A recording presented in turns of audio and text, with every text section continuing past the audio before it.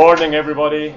We're looking at managing brands and particularly controlling brands online in the ever-changing environment that's online. My colleagues Alison and Susie are going to give us some legal content later on. Alison Ray will be focusing on some key developments in trademark law and how those interact on a practical level with brand control. Susie will be picking up on some other recent key legal developments, particularly around ISP liability for content and digital copyright management, and also some of the contractual uncertainties that exist in social media contexts. But I think most fortunately for us, we're delighted to have Matt Morrison with us. Matt is the head of social media at Starcom MediaVest Group. I'm always nervous when I say how long people have been doing things, whether that's a positive for them or a negative in suggesting how old they are. It's probably fair to say that Matt has been advising brands in the online space as long as brands have been active in the online space. And particularly recently, that focus has moved on to social media, which makes Matt an ideal person to tell us what brands are doing in the social media space, why they're doing it, and where they're going to with it. So without further ado, I'll pass you on to Matt, and thanks. Hi, if you have iPhones, just hands please. Twitter, you're my people. This is very nice. This is going to be a lot easier than I thought it was going to be. Good. Excellent. This may even work. So this is the thing about what happens to your brand when your audience has an audience. And here's a very quick sort of anecdote to show you what I mean. I woke up one morning and every morning I kind of read my Twitter feed, I read my Facebook feed, I read my blogs, and that's what I do for breakfast. I don't have a newspaper, and I picked up a story that a friend of mine had on his new blog, and this was the title. It was London Twitter Festival ends in chaos as crowd clashes with Facebook enthusiasts. And it was a funny line and a funny article, and I tweeted it. And then I got picked up by actually funny for a lawyer, and then got picked up by Bashira, and then got picked up by Anthony, and now got picked up by Ivan. Within about sort of 3 hours, this guy had 2,000 visits to his site, which had come from my one thing. And that's beyond all the other ones he had. Those ones I could track. And this is what happened to his traffic. He wasn't doing very well. It was a new blog. He wasn't doing very well. And then suddenly, and now he's famous. Not quite famous. We wouldn't actually buy media on his blog, but it's a start. You can't quite see this, but I was able, because I am like this, to map who was passing this stuff around, and you could actually start seeing how this story is spreading through social media, which is something we couldn't see before. That's a different picture of the same thing. That's a picture of my Facebook. It's called an EgoNet. It's a lovely word. An EgoNet is my personal social network and how they connect to each other. Very clumpy up there, because up there is like the social media crowd. That's people I was at university with, people I was at school. But that's a picture. That's my pic. That's a tiny part of the picture of my Facebook EgoNet today. That's my LinkedIn EgoNet. And what I'm sort of saying is that every single person in that EgoNet also has their own EgoNet, and each of those people has as many friends, has as many connections, and each of you have as many friends and as many connections, even if you don't have a Facebook page. How many of you don't have a Facebook page? Anyway, so advertisers, not unreasonably, want to co-opt this. This is one of the things we want to do with social media, but let's just focus on this bit for a moment. And I get asked this question. It's a question that I never was asked until I think this year, and now I've been asked in almost these exact words this question about 10 times. How do we socialize our content? I don't even know what people mean by that, really. But I'm guessing what they mean is, how do we get stuff and get people to pass it around and not have to pay any media money for it, which is bad for me in a way, because we get paid for spending our clients' media money. Nonetheless, this is the question that I'm focusing on. Quick step back. About 6.5 years ago, I was working for Sony. They were launching a new Bravia television. Does everyone remember the nice ad with bouncing balls good? They were off in San Francisco, nice sunny day, dropping a whole load of bouncing balls down the street. And what they hadn't taken into account, because they knew there was like good weather, they knew there were hills. What they'd missed was San Francisco is just by nature the most technically advanced city in America right now, and has been for a while. And it's also full of people who are really quite good photographers, because it's a little bit arty and quite a lot of tech. And as they bounced these balls down the hill, they went past the windows of about 100 amateur photographers, all of whom had one of these great things, a Flickr account, which Flickr was quite new back then. It's kind of over now almost, but it was very exciting back then. And one of them, sitting out, they're filming a commercial outside my house, and this picture went everywhere. Got picked up, retailed, picked up, retailed. And Sony called us and said, can we please get these taken down? And it was kind of like there's some issues of, you explain why that's not as easy. But I mean, back then people weren't as wise as they are now. Can we get them taken down? We may want to think about it. And the big thing in an ad agency's head was, we've filmed these balls going down the hill, and we're going to show it on television, and we don't want to spoil the surprise. It's going to be a big launch weekend, and we don't want people to know. Anyway, we persuaded them that, because we actually, I think partly because we were unable to take them down, we persuaded them that actually we should, sod that, let's see if we can spread it even further. And another photograph of it, and we did. We managed to persuade them to, instead of paying us to take them down, we got us to pay them to spread it, which is, I think, an example of an ad agency at its very best. Yes, we'll take your money for doing something you really didn't want us to do.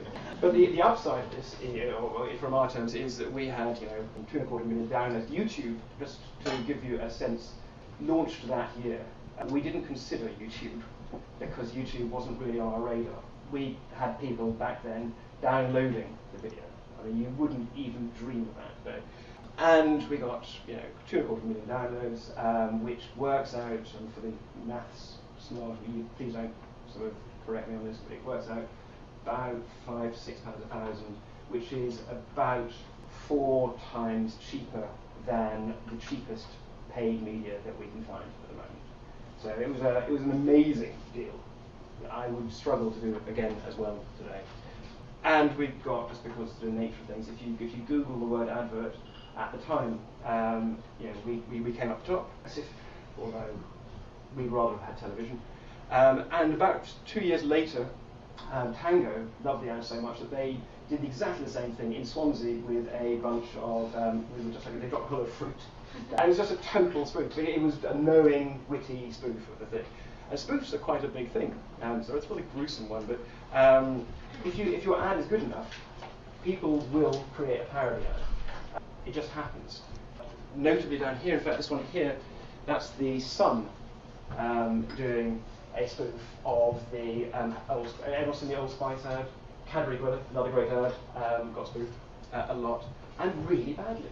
This one here couldn't actually be worse. I mean, you should go see, you'll see it. Just Google Cadbury Gorilla, it'll come up, and then bam, there's Cadbury Gorilla ad spoof, and it's got, you can see 700,000 views, because there's kind of a deal. People will spoof your ad or parody your ad because they know that they will get traffic off it. They'll get the views. It's great. It's a nice, easy way of doing things. That one there, all they did was they changed the soundtrack from Phil Collins to Smells Like. I mean, kind of. In IP terms, I dread to think what you'd say about it. Anyway, in fact, this whole idea of spoofing is so big that we have a tool called Soundwave. It explicitly looks at the idea of at what point is our ad spoofed. And if our ad is not spoofed, we don't do this, but other agencies might. There is a tendency to create spoofs just to get the ball rolling. I have no idea whether people actually tell their clients about this or not, but you had it here first. So we do this thing, we put our brand communications increasingly in the hands of our audience. And this is an experiment. Go and Google image search on priceless, and you get a sense of, well, it's nice that MasterCard's campaign is being so widely spread, but would you choose to be attached to these images? This is an example from years ago. It's still a great example. There's a Polo had in the old days, their strapline was small but tough. And young, creative teams trying to get a name for themselves in advertising, trying to get their first job, quite often make fake film, make sort of not spoof films, but they make their sort of example films, their example ads, and they show them as part of their portfolio. And this ad, somewhat tasteless, had a suicide bomber blow himself up inside Polo, but because the Polo was so small and tough, it contained the explosion. And somehow it escaped onto the internet and viral. To the point that VW were actually forced to take legal action just to distance themselves from this ad, because more people were seeing this than were seeing their TV work. And if you Google small but tough today, it's still at the top. So Volkswagen was forced to change their strapline to tough, beautiful polo, which isn't nearly as good. But you know, sometimes you just have to. It's a kind of a, what's the brand for? Anyway, it's a good time to take a very. I'm not going to go through this because that would just drive me crazy. It comes down to two things. The reason we invest in brands is because it will eventually reduce your marketing costs. You have to spend a lot of money with us to do that. But it does reduce, you get increased loyalty, you get increased preference, increased awareness. Those sorts of things start happening for you. And the other thing is it allows you to charge much more. So Nurofen, I'm assuming that all of you have at some point in your lives bought Nurofen, is 5 times as expensive as Tesco's own brand ibuprofen, and yet, it's exactly the same product. It's got a brand on it. That brand gives you a sense of what that IP is worth. And then we have these logos, because a logo is the physical embodiment. Ad agencies don't really do logos. If you talk to a creative director, their creative director's ambition is to shrink the logo as much as possible to make his film look bigger. And a client's ambition is to make the logo as big as possible and stop the film. There's this endless battle. But it is one of the physical things, and as a result of which, it's very valuable. So this is very much an edge case. Does everybody know Hello Kitty? Hello Kitty is an extraordinary thing. You can see the numbers behind it, but they don't make it. Sanrio doesn't make anything. They just license it to other people. So you can see them license. There's a Hello Kitty sausages down there. And I'm hoping my daughter does not grow up to demand Hello Kitty sausage because it just looks like this candy thing. It's horrible. There are some really weird products that have the Hello Kitty brand on them. Some of you may be aware of that already. But they make $500 million a year from just effectively. And as a result of which, it is the logo. If you're being attacked online, the logo is generally what gets attacked because you spend all this money building up an association between your company and the logo, and then when somebody wants to go after you, they'll go after your logo. This is a case from last year.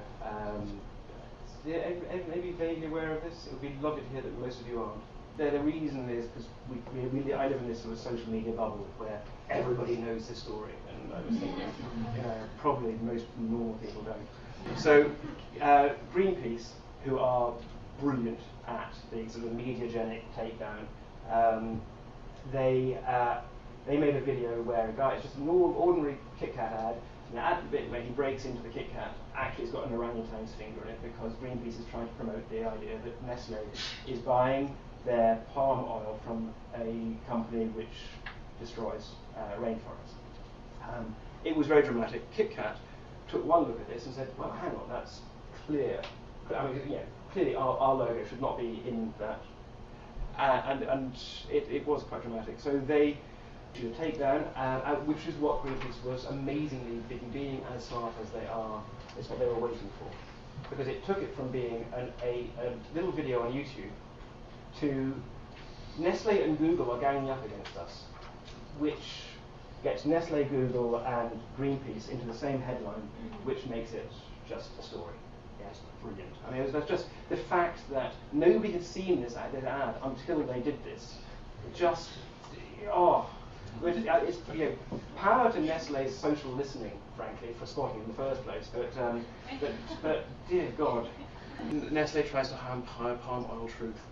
So as a result of which, everyone on the internet, it seemed to me, changed their avatars on Facebook, on Twitter, or whatever, to this logo, the killer logo, and they and then they went on Facebook and started complaining. Greenpeace is quite good at organising these things. At which point, Nestle has got this young, I imagine, slightly spotty kid who's managing with possibly slightly breaking voice, managing the Nestle page, because that's what we do. We give our customer comms to our interns, and it says, to repeat, we welcome your comments, but please don't post using an altered version of our logos as your profile pic, because they will be deleted. Which just drove everyone wild, and it was it was terrible. I mean, it was just this terrible day for them, and eventually, this poor kid has to come out and apologise, and it just, it was awful. There was like blood in the water, but, and I can sort of draw this to a close fairly quickly, and we invest a lot of our clients' money in social media. I was saying to you that actually, I thought it was a lot of money, and then I was at a presentation at HSBC the other day, and it's not quite as much money as they get to play with. But yeah, we spend millions with Facebook every year. We will spend many more millions for the next year. We spend a few million with Twitter. This is a big area for us. And we would only see this growing. It's going to be like search. It's huge. And we had these people come in to show us technology. We do it all the time. What are we going to do with it? And they've got this thing which looks for logos. Your logo, and looks for the instance of logo views, and looks for near miss logo views, and looks for people doing it. And so you can pick up stuff which is almost your logo, but not quite. So you can pick up, for example, that really charming example there. They've got a different font, they've got a different this, and then they've got this one over here, which that says censored, and it's Starbucks has Medusa. So you can pick up these things because people are out there at the moment trying to co-opt your IP, and there are a couple of reasons why they do this. Obviously, we cover the protesters and the activists. That's quite normal. It'll never go away. It's one of those things.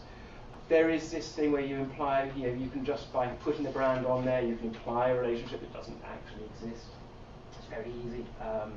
If you are looking to buy cheap Microsoft software online, you'll find a lot of that, which also leads into counterfeit sales and passing off your product as, again, a lot of the stuff.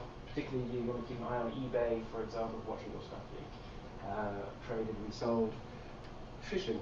So, this is, all of us have been at the target of quite sophisticated, and they're getting much better. The emails are smarter. Every so often, it is in fact my bank, or it is in fact PayPal, or it is in fact, so you get this thing where, and then you land on that page, and if you're naive, you will just type in your username and password, and then find it very wrong, whatever. But you don't actually do that naive. We're all getting close to falling for it a couple of times a year. It's for hijacking, and just the nicest, easiest one, partners of yours who are using out-of-date logos. So if you are a car brand and you have multiple dealerships, how the hell are you going to make sure that all of their websites are current? You've just done a nice big brand change. How do you do this? So these are just the sort of some of the ways that your brand, your logo are going to be misused, and the question is, what the hell do you do about it? And I have no idea, which is Alice. Thanks very much, Matt. So as Matt has said, the fact that brand owners can now socialise their content, whatever that means, is presenting really great new opportunities for brand owners to interact with their consumers, and it's a really cheap and effective form of advertising, and something that's very exciting and clearly growing. As Matt also pointed out, the inevitable consequence of this is that you do lose a certain amount of practical control over your branding. Whilst you might be happy for your consuming public to lovingly parody your branding, you might be less happy if third-party activists like Greenpeace get hold of it, and also competitors start using it in a way that takes advantage of your branding. So our job as lawyers is to help you reassert control over your brand in circumstances where you want to prevent this adaptive use of it. There are several different tools that law presents to do this. One is copyright, and one is passing off unfair competition law, but I'm going to specifically focus on trademark law because that enables you to protect your word and logos provided they're registered as trademarks. Now, rather than give you a recount of how we've got to where we are today with trademark law, what I'm going to do is show you how we've got there, and specifically focus on two problems that have presented themselves to the courts and that the courts have had to deal with. The first problem is the fact that traditionally, when trademark law was conceived, we all thought that trademarks acted as indications of the origin of the branded goods that they were affixed to. So they told you who was the manufacturer of those goods. And when I first told Matt this, he said that's such a 19th century way of viewing marks and brands. We've completely moved on from this. But there was this real basis in trademark law for just preventing uses that confused consumers as to where goods came from, the origin of them. I think we can all appreciate as consumers now that brands have really moved on, and trademarks themselves have now acquired a real brand value, brand equity. And I've stuck the Nike logo up there as an example of a brand that we might want to buy just independently of the actual products that it's affixed to. So one of the points I'm going to look at is how the law has responded to the changing way that consumers now perceive marks and the fact they have a brand value. And I've stuck up a picture there of some perfume advertising, because perfume manufacturers have been really good at pushing the agenda on this and getting the courts to move away from just protecting marks as indicators of origin. The second development that I'm going to look at is the fact that with this new technology and the fact that social media platforms and various other forms of online advertising, it enables people to use your trademarks in ways that were never perceived at the time the Trademarks Act was drafted. And also, it enables them to use them in ways that definitely doesn't, or probably won't, damage the origin function. Specifically, I've listed down there some examples of ways that people can use your brand online, and specifically I'm going to focus on a couple of cases that relate to use of trademarks as keywords. But first things first, going back to basics, I've set out there the trademark legislation, as this is what the court interprets, and so we need to have a look at this before we see how the court has gone on to view those issues. For those who are perhaps less familiar with trademark law, you register a trademark in relation to certain types of goods and services, and this means that when it comes to the infringement provisions, you have to perform a comparison of what goods and services you've registered for and what the second user is using a similar or identical mark in relation to. So I set out there the three provisions in the UK Trademarks Act and the provisions that they derive from in the European Trademark Directive, which applies in all EU member states. There are essentially three types of infringing scenarios that you can clamp down on as a trademark owner. So if an identical mark is being used in relation to identical goods, you effectively are offered absolute protection. That's what the preamble to the European directive says. If, however, there's only a similar mark being used, or it's only being used in relation to similar goods, then you need to overcome an extra hurdle, which is proving that consumers are going to be confused. The preamble to the legislation says that those first two statutes are really there in particular to guarantee the mark as a guarantee of origin. So they are there to protect the origin function. That's what the preamble to the legislation says. Obviously that's subject to how the courts have looked at it. Now section 10.3 is really a different animal, also known as Article 5.2 of the Trademarks Directive. It was implemented to try and give extra protection to marks that had acquired a reputation and therefore were possibly being harmed in situations where people weren't confused as to where the goods originated from. Specifically, it prevents against three types of infringing use, which I've put out there: detriment to distinctive character, detriment to repute, and unfair advantage. I'm going to look at these in a bit more detail, because these start to look like the legislators are recognising and trying to protect the brand value, the reputation of a trademark, rather than just its origin function. So just to explain these in a little more detail, detriment to distinctive character can perhaps better be described as the blurring of a brand. And a classic example of this is Rolls-Royce. Rolls-Royce is well known for the fact, well, it's well known for cars. That's instantly what comes to mind when you think of it. However, if you started using Rolls-Royce in relation to lots of different goods and services, then, for example, Rolls-Royce newsagents, Rolls-Royce candy shops, Rolls-Royce clothes, after a while consumers won't associate it immediately with cars. And so that's intended to stop that kind of blurring, that kind of dissolution of the hold that it has in the public's mind. Detriment to repute is perhaps better described as tarnishment. So it's aiming to stop circumstances where a mark is being used in a situation such as with the Kit Kat Killer example, where it's clearly going to build up a negative association in the public's mind and damage its reputation, its brand value. In order to prove those two, you don't have to go so far as to show that consumers are confused as to origin, but you do have to prove that they make some sort of link between the mark and that it leads to a serious likelihood of damage. Unfair advantage is quite different to that, and the courts have said in the case of L'Oreal and Bleu, which I'm going on to talk about later, that it's more about the advantage that the competing user takes from the mark and less about the fact that it might be detrimental to the trademark itself. they've said that they're trying to prevent a competing user riding on the coattails to benefit from a marque's power of attraction, its reputation, its prestige. And an example of this, again using the Rolls-Royce marque, is if, for example, a whisky manufacturer started using Rolls-Royce. So here, the whisky manufacturer might not be specifically damaging Rolls-Royce brand, because whisky is quite a luxurious drink, I suppose, but it would certainly be getting an advantage and sort of winking back to the fact that Rolls-Royce traditionally has been used for luxury cars, and would be gaining an advantage from that. So it looks like the legislation has some real good provisions in there to protect brand equity, brand image, reputation, but it's all a matter of how the courts have interpreted it. As I said earlier, perfume manufacturers have been particularly good at pushing the envelope and getting the courts to move away from the traditional grounding in protecting marques as indicators of origin. This is a case in which Dior, who manufacture perfumes, objected to a particular use of their brands in advertising. Now, Dior is very conscious of its brand aura, and it wants to create a luxury image in its advertising.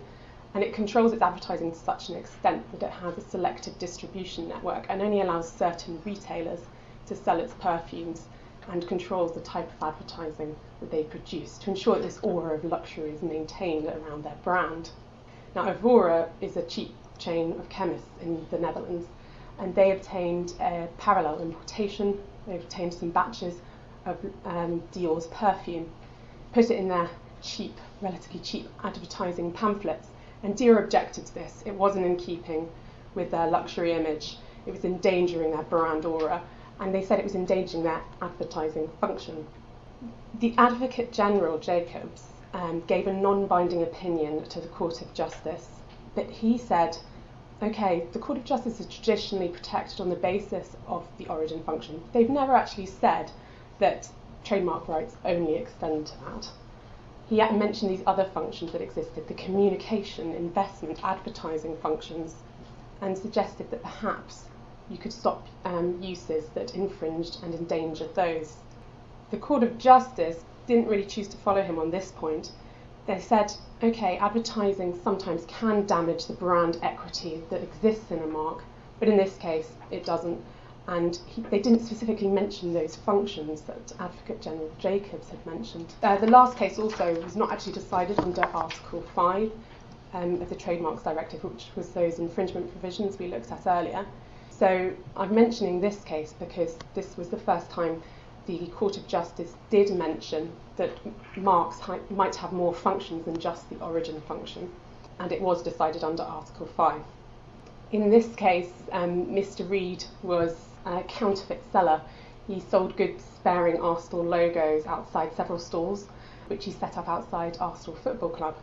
And his claim was that, look, the origin function isn't compromised in any way. Consumers aren't confused. Look, I've even got a disclaimer sign in front of my stand saying this is unofficial merchandise. The Court of Justice, in a positive mood, did, as I say, recognise the fact that there were multiple functions, but they didn't name what they were. And they said that the essential function of a trademark was still the origin function. So there was limited movement and reason to believe they were starting to appreciate that we were moving away from origin function protection, but we still had a bit of a way to go. Also, the context in which they mentioned that there were multiple functions was actually to try and curtail the absolute protection that existed under Article 5.1a. That was the first provision that we looked at in the legislation slide, because they were saying you can't stop any use under that provision. You can only stop uses that are liable to affect one of the functions of a marque. So in fact they were using it as a way to limit protection. And what they specifically wanted to prevent was trademark owners stopping a purely descriptive use of a trademark. So to summarise the situation after Arsenal, they're effectively saying they've mentioned one function, which is the essential function, the origin function, and really if you think about it, it's very difficult to see how a use can jeopardise the essential origin function without consumers being confused. So if we require that to operate under Section 10.1, and possibly under the other provisions of Section 10 as well, kind of creates a real limitation over those exciting trademark provisions, which are possibly moving towards protecting brand reputation, brand. And however, another perfume case came along in 2009. In this case, L'Oreal were objecting to the fact that the defendants were making smell-alike perfumes, and the way they were drawing this attention to the attention of the public was that they were placing the name of the L'Oreal trademark in comparison lists next to the names of their own derived perfumes. So, for example, they'd put in a comparison list Trésor, which was the L'Oreal perfume, and then next to it Treasure, which was their slightly cheaper imitation. This case is interesting because it's another example of consumers not being confused as to where the goods come from. It's clearly stated that these are separate products. People know where they originate from. The reasoning in this case backed up Arsenal, saying that there were multiple functions that constrains the absolute protection under Article 51A. But they did actually go on to name the additional functions that were first mentioned by Advocate General Jacobs about 12 years previously. So quality guarantee, advertising, communication, investment functions. They said it was for the National Court to decide whether these functions were infringed, which is right, because their mandate is only to describe issues of law, not to decide on the facts, what should the outcome should be. But they strongly imply that the advertising function was infringed here, and indeed the UK Court of Appeal followed that by saying this is not the sort of descriptive use that they were trying to prevent trademark owners stopping in Arsenal. So just to summarise again, following L'Oreal, we're starting to get to this stage where the Court of Justice is recognising that trademarks have these additional functions, that there are certain times when advertising can harm them, even if the origin function of the brand isn't compromised. But we're still left with a situation where the functions are only being discussed in relation to 51A.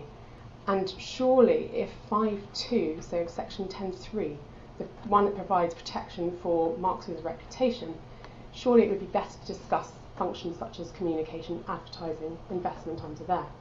There's also uncertainty over when these new functions were infringed, because they were leaving it up to the national courts to decide. Now, these questions have been answered to a certain extent by cases based on Google AdWords. And this was the second key challenge that I spoke about at the beginning that was presented to courts, because this is in the use that's made of trademarks in Google AdWords, the consumer might never see the trademark actually being used. So this moves us even further away from the perfume cases where the consumer could see the trademark, and there might have been a way to pin it on harm to origin and consumer confusion. So to explain why brand owners were unhappy with the way that internet service providers were allowing their trademarks to be purchased as AdWords, I've just put up a web page of a search that I did for Interflora. And you can see here that when you do a search on Google, the results are separated into two parts. So you have the sponsored results. There are 3 at the top there, and then a load down the right-hand side. And the way you get in these sponsored results is you bid for them, and the higher your bid price, the higher up in the list you go. And that bid price corresponds with how much you're willing to pay Google each time an internet user clicks through on your link. Now, underneath those 3 at the top, the natural results start. And unsurprisingly, given I've searched for Interflora, at the top of the natural results comes the Interflora website. The reason Interflora is not particularly happy is that rival companies such as Marks & Spencer, who also offer flower delivery services, can purchase their registered trademark as an AdWord and therefore come quite high up on the page on Google results, higher than their natural search result. So that's the basis for the cases that were referred to the Court of Justice on AdWords. The first time the Court of Justice considered if this type of use was infringing was in Google France last year. This was actually a referral of 3 different cases from the French courts, and in all 3 of those cases, the brand owners, the trademark owners, claimed that Google, the search engine, was liable for trademark infringement because they were offering these trademarks for sale as keywords. One of these cases also claimed that the advertisers who were actually purchasing the trademarks as keywords was liable for trademark infringement. The court very quickly really said, no, Google isn't using these trademarks. It's providing the technical means for advertisers to use them instead. So really we should be concentrating on the liability of the advertisers. Once again, it backed up the reasoning from Arsenal, from L'Oreal, by saying if you've got double identity, Article 51A infringement, you do have to harm one of the functions of the mark. And concluded, again, very quickly without much analysis. In this case, it's the essential origin function, it's the advertising function that are relevant. Now, this might have been an ideal time for them to conclude that it was the advertising function that was being infringed, galvanised by the judgment in L'Oreal. But they didn't. They said, really, the only harm that the trademark owner is suffering is the fact that they're having to pay a bit more, to bid a bit higher price, to move up the sponsored links. They'll still appear quite high up in the natural search results. The advertising function, that's not enough for it to be harmed. So they reverted back to the essential origin function and said, you have to ask if the normally informed and reasonably attentive internet user is confused. And at the end of this case, it looked like it was going to be quite hard for trademark proprietors to claim trademark infringement through the use of Google AdWords, because most internet users now are quite sophisticated. They're quite used to searching around for the right link when they do a Google search. This is possibly changed by the second Google AdWords case I want to talk about, which is Interflora and Marks and Spencer's. And the basis for this was the slide we looked at a couple of slides ago, in that Interflora is unhappy that Marks and Spencer is purchasing its trademark as a keyword. This judgment was delivered last month, and in it they confirmed, okay, Google France is right, the advertising function isn't infringed. But it made two really key steps forwards, which is good news for brand owners. Firstly, they distinguished the investment function for the first time from the advertising function. And they said that if there is substantial interference with a trademark proprietor's use of the mark to acquire or preserve a reputation, then that could infringe the advertising function. And whilst that could infringe the investment function. And whilst the investment function overlaps with the advertising function, it's something quite different. And I think this quote is really interesting from the Court of Justice's judgment, because it says that when brand owners are trying to build up a reputation in their trademarks, they don't just use advertising, they use various other commercial techniques. So it's possible that if you have a substantial interference with those various other commercial techniques, whatever that might be, then that could be trademark infringement. Also, this case was good because it clarified that the functions don't just apply to Article 5.2, like I suggested might be logical a few slides ago. They apply to Article 5.1a as well, Section 10.1.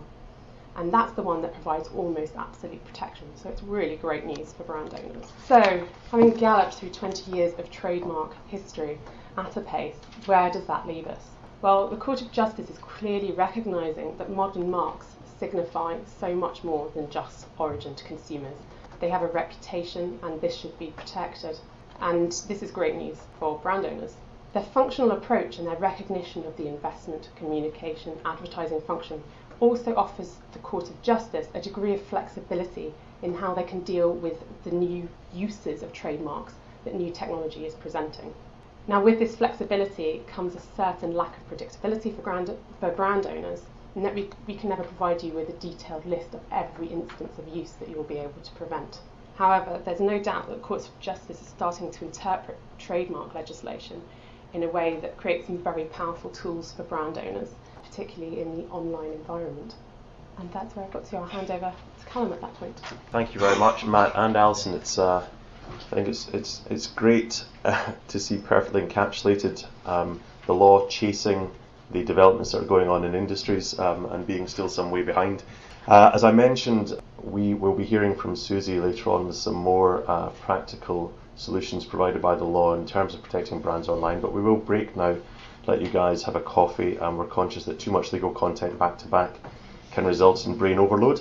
So to help us get through the last session, we'll stop now and come back. If we come back at 5 past, then we'll hear from Susie and we'll close with some questions at that stage. Thanks for your attention so far. Firstly, thank you very much for coming back after the coffee break. I was told that no one ever comes back, so I'm pleased that I've drawn you all back in for some more legal content. We've already heard today from Matt and Alison that there's been a massive shift, obviously, in advertising strategies, and that the law is doing its best to keep up, chasing along behind. And it just shows this interesting development that's happening, and a sort of meeting of minds, we like to think, between the marketing and brand development individuals, and also the lawyers can also be involved too. You don't have to be completely separate. And so for trademark law, this has been reflected in the changes and the recognition of additional functions that trademarks can represent, in particular the increasing acceptance of the advertising function.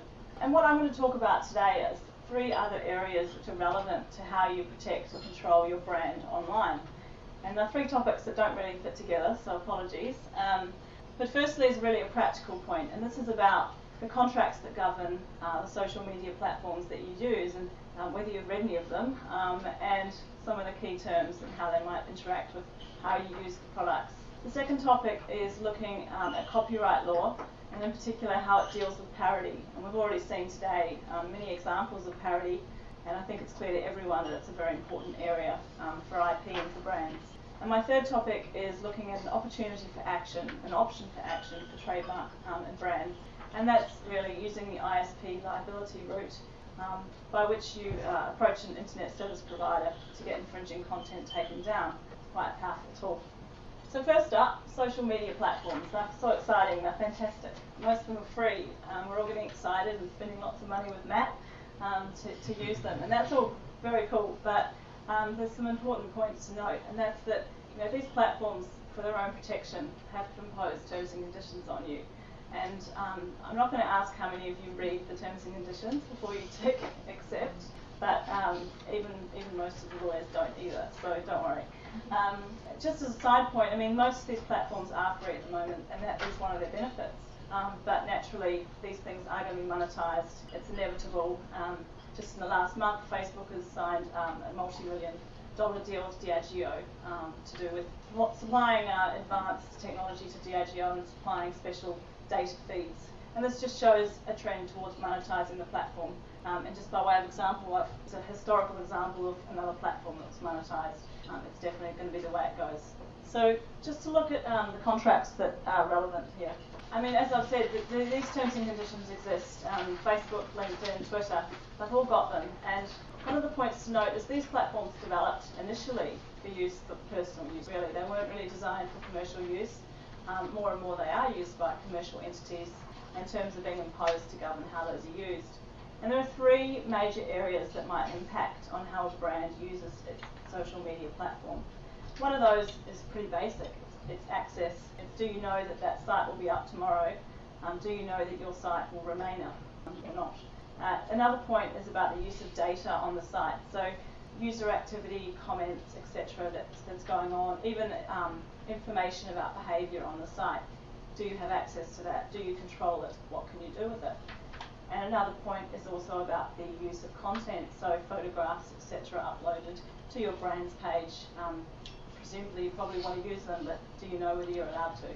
I've just got 3 examples here from Facebook's terms and conditions. Again, I'm not targeting Facebook in particular, it's just an easy one to use as an example. The same applies through all the platforms. And these are just 3 terms that are quite important. And the first one, it just shows you that they can remove content if they believe it violates the terms and conditions. That's a totally subjective test.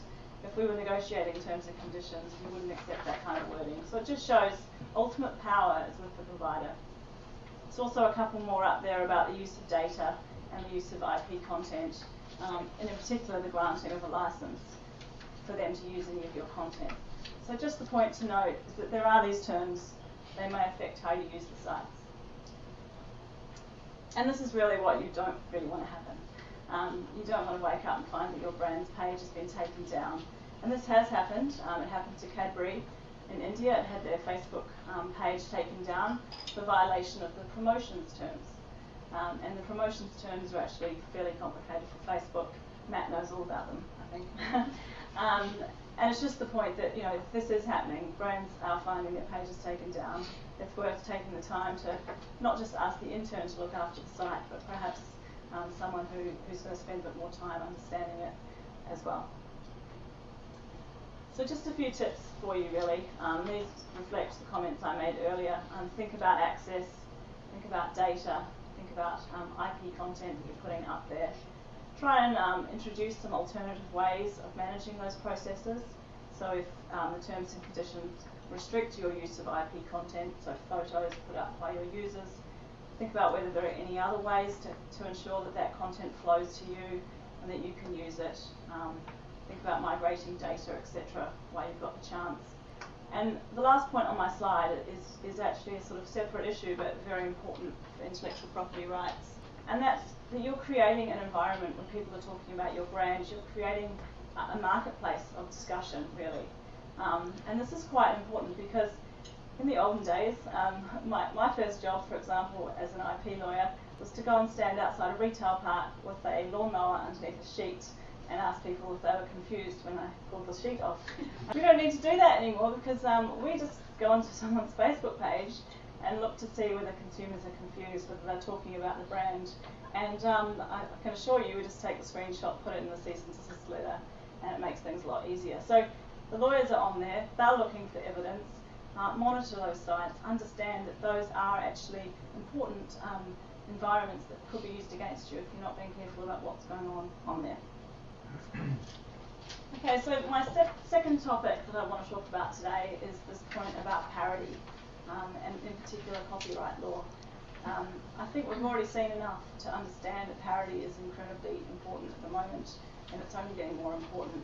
And it's not just that social media encourages people to interact, to reproduce, to create their content. It's also that brands are understanding the power of parity as well, and it's not, it can be a competitive attack or an attack by Greenpeace, for example. And the thing about parity and why it's really interesting for IP is that to be effective, a parody has to take from the original. If it doesn't take anything of the original, you can't tell that it's a parody. So straight away we're getting into the area of use that IP lawyers get excited about. So I'm just going to use an example to show us a little bit more about parity, and this is another Greenpeace example and another VW example. There are others, I think, out there, but and this was really relating to the VW Star Wars ad. I'm not sure if everyone remembers it. It's got a little kid dressed as Darth Vader who can't really light up anything in his house, but when he runs outside, he lights up his dad's car with his superpowers. And it was a really popular ad. It was very amusing. And Lucasfilm naturally licensed the Star Wars rights to VW to produce the ad. And so what Greenpeace did is they produced their version, and I won't show you the video, though it's very funny. And it's got a little Darth Vader trying to light up the VW, and then Luke Skywalker and his friends turning up. And then you look up to the sky and there's the Death Star emblazoned with the VW logo. And the message at the end is VW's gone to the dark side. They're opposing emissions targets. Pretty powerful stuff, pretty damaging, and it's an extremely concerted attack. There's a whole website still up. Interestingly, this was an attack or a misuse of two brands, and originally when it was taken down, it was because of Lucasfilm objections, not because of VW. So what does this show us? This shows the use of the original, clearly. And so naturally, as a brand owner, not necessarily as a consumer, as a brand owner, you'll be thinking, what can I do about it? Can I object? And this is where there is some positive news for brand owners in the UK in particular. And this is in relation to copyright law. As I've said, to create a parody, you often do take some of the original, and that's why copyright law is particularly relevant. Now, in the case of the UK law, copyright approaches the question of parody in the same way as any other work. It looks to whether there's been a substantial part of the original, whether it's been taken, and then if it has been, then a finding of infringement is likely. In particular, there is no specific defence of parody. There are other defences to copyright infringement, such as fair use and comment that journalists would rely upon. Parody is not a defence under UK law. So this is quite good news for brand owners at the moment. And on another point, trademarks can also help brand owners to object to parodies. We've heard a lot about the killer example, but last week there was a further interesting development in this area, which is Lady Gaga obtaining an injunction against a computer game manufacturer who wanted to use Lady Goo Goo character on YouTube. And this judgment hasn't been released yet, but the injunction was granted on the basis of trademark infringement. I think what this shows is that the court, when they recognise a commercial objective to the parody, a commercial interest, then they will look to protect the functions of the trademark. They don't really like to see the unfair advantage being taken. So that's interesting and good news for brand owners, because it shows a trend towards protecting against parody. However, some bad news. It does seem that we're on a road to reform here, because I think it's fair to say in the perception of the public, parody is seen as quite an amusing, entertaining thing. It's not necessarily seen as an infringement by the general public in the same way that, say, a direct copying, a direct exploiting would be seen. And there is a road to reform. There's been a report on IP published this year which recommends a parody defence be adopted. The UK is also a bit out of step with other countries that do have this, such as in the US, where it's very much more common. And so just some tips here to think about when looking at parody. I think what's really interesting about parody is that it brings together this concept of reputation management and IP law. And I don't want to do myself out of a job, but sometimes the direct legal approach is not necessarily the best one. We've already heard about the result which Nestle suffered by taking quite a strong traditional stance on its rights. In that case, it backfired. So I think parody requires a really cohesive approach. It requires discussions between the business and legal about what the best steps are to take. It's not just firing off a letter as soon as the lawyers get hold of it.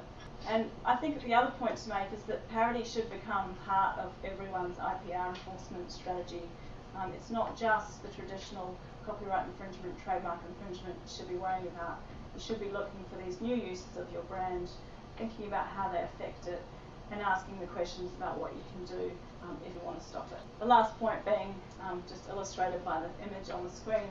Sometimes there's a message for you in the parody. Sometimes perhaps listening to the message and responding is a better course of action than taking action against the creator. Okay, on to another topic now, which is ISP liability. This is Internet Service Providers' liability for infringing content online. This is a really important avenue for action for brand owners, because so much content is put up online, but very inconveniently, most of the time it doesn't have a name and address, an email address, postal address down the bottom for you to easily go after the person who's posted it. The internet has just made these types of things so easily transferable, easily available to track. So what the law has done is it provides an avenue for brand owners, for rights holders, to make a complaint to the internet service provider who's hosting or providing the facility, to complain about the content online, and in certain cases they will have some liability for that content. And what the law says is they will have no liability unless they know about it. So what do? We put them on notice, send them a letter saying the site that you're operating, it contains counterfeit goods, it contains copyright works, these are my copyright works, you must take down the site. And this is a really effective tool. It's certainly sort of the first port of call often for online infringement. And what's happened this year is the situation's got even more interesting and better for brand owners. And that's because of a decision which is known, really referred to as Newsbin 2. And what this decision was about, Newsbin 2 was a sort of online site, hope none of you know about it. It's a site which really provides infringing copyright works for download. So I think there are tens of thousands of movies on there, 97% of which are covered by copyright. And it provides the facility for users who subscribe for $1 a month to download these videos and watch them. So it's quite an extreme example on quite a grand scale of infringement. And what happened here is the rights owners didn't go after Newsbin 2, the operators, because they couldn't find them, but they went straight to BT, the internet service provider, and they said to the court, we want you to grant an injunction obliging BT to use special software to stop its users accessing this site. And this was the first time anyone had sought this type of injunction. And it's really an important change because internet service providers have always resisted this concept of censorship and naturally resisted the extra obligation it imposes on them. And in this case, the court said yes, this situation is so extreme, we will grant that injunction. So obviously not all facts will fall neatly into this bucket and that this opportunity won't be available for everyone. But it does show an interesting trend towards additional protection, additional avenues of access and action for brand owners. So just a few tips there on ISP liability. I think you've probably got the picture that it's really about putting them on notice as soon as possible, particularising why the material is infringing, why it should be taken down, And there's just also a side point here, which is something that is not always thought about, and that's to recognise that whilst it's great the original content has been taken down, by the time it's been online for a certain period, it's likely there's cached versions online as well. And taking down the original will not necessarily remove those versions. So it can be a bit frustrating. You've sent a letter that's been taken down, that your client's still searching, that's still coming up. So just a tip is, at the same time as asking for takedown, request that they file a URL removal request with Google. Very straightforward for them to do, and hopefully it will help to ensure the material is taken down effectively. Just as a side point as well, you do also have the option of obtaining or applying for a court order requiring an ISP to disclose details of the individual who posted or of the user. It is not a cheap process, but in certain circumstances it's a good avenue of attack. So, where have we got to today? I think it's clear to everyone, if it wasn't already before you arrived, that the brand experience is changing. The way we engage with brands is changing. The technology is exciting and only moving into new directions. And I think it's all too common to hear people sort of complaining or sighing about the law being completely out of touch and how we can't help and the internet's the Wild West, etc. But I think there's a more positive message to come out of today, and that's that there are avenues for control and protection of your brand. The lawyers can be involved and it can be a positive experience. So let's just look forward to the future together. Thank you very much, Susie. It's nice to know that the lawyers are invited to the future, and it's not just about everybody else. We have got a couple of minutes left. If anyone has any questions, our panel would be delighted to take them. I'll look for hands up, and I'm not sure if we have a second mic, so perhaps you'll be shouting. Sorry about that. Hi.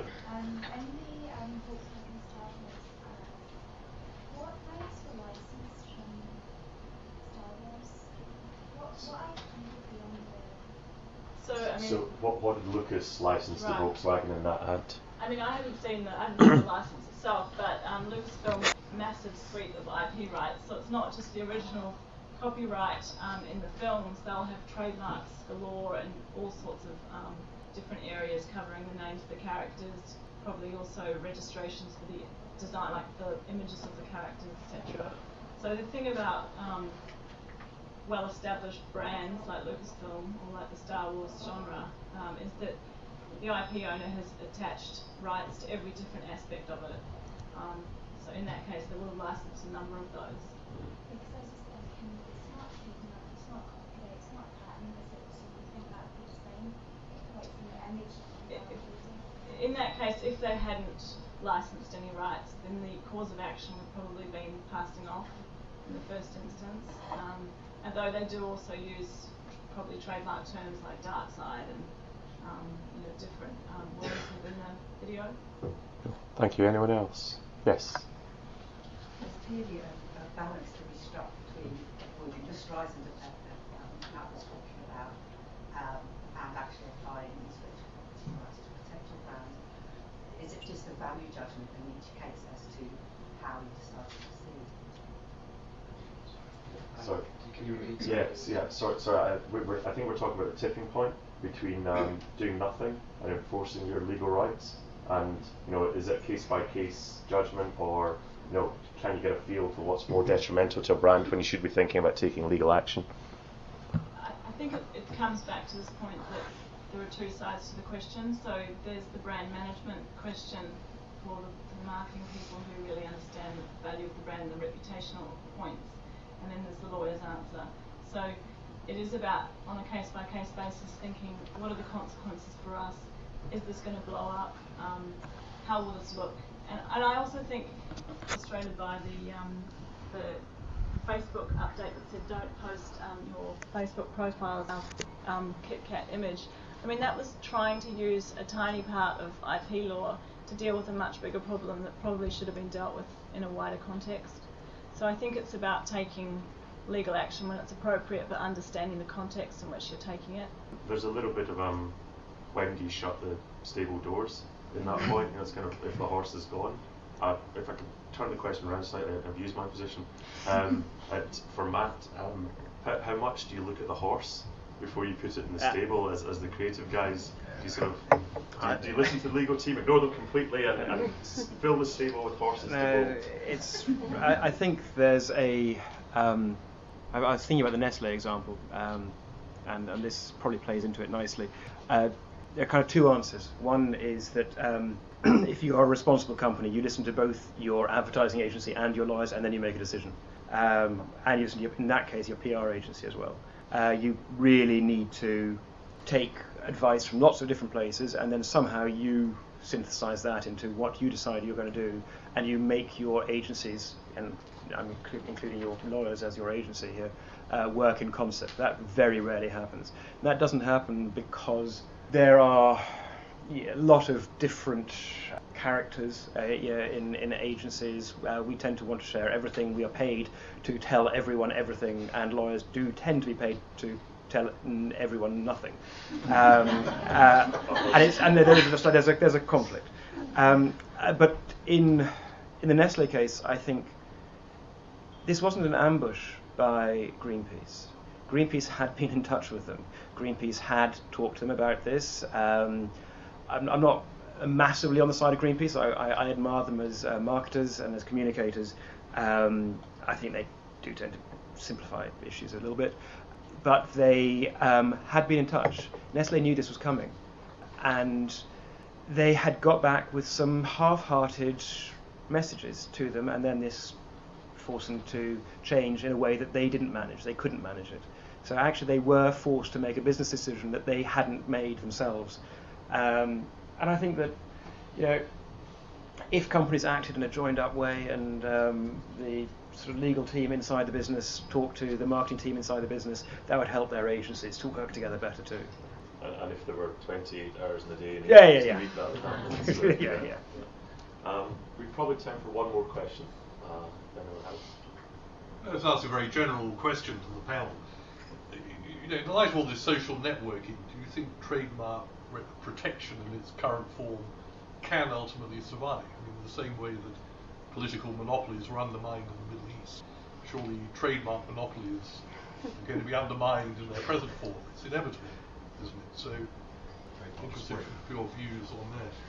This is why I think the functional approach that the Court of Justice is taking is so useful, because they have fallen into a trap in the past of trying to preempt future uses in the legislation, and they have trapped themselves, but they are finally finding a way out. And I think the functions are something to be embraced by brand owners, because they do allow flexibility for future unforeseen uses of trademarks. So I think there is definitely mileage still in trademark law. I very much hope so. And yeah, I think it's a very positive thing, step forwards. And what are your views on the thing? Do you have any strong views? I don't. The question. No, fair enough. I think Matt, I'm interested in Matt's view, because I'd imagine I can sort of give you some slightly peripheral information which will help confuse the issue more.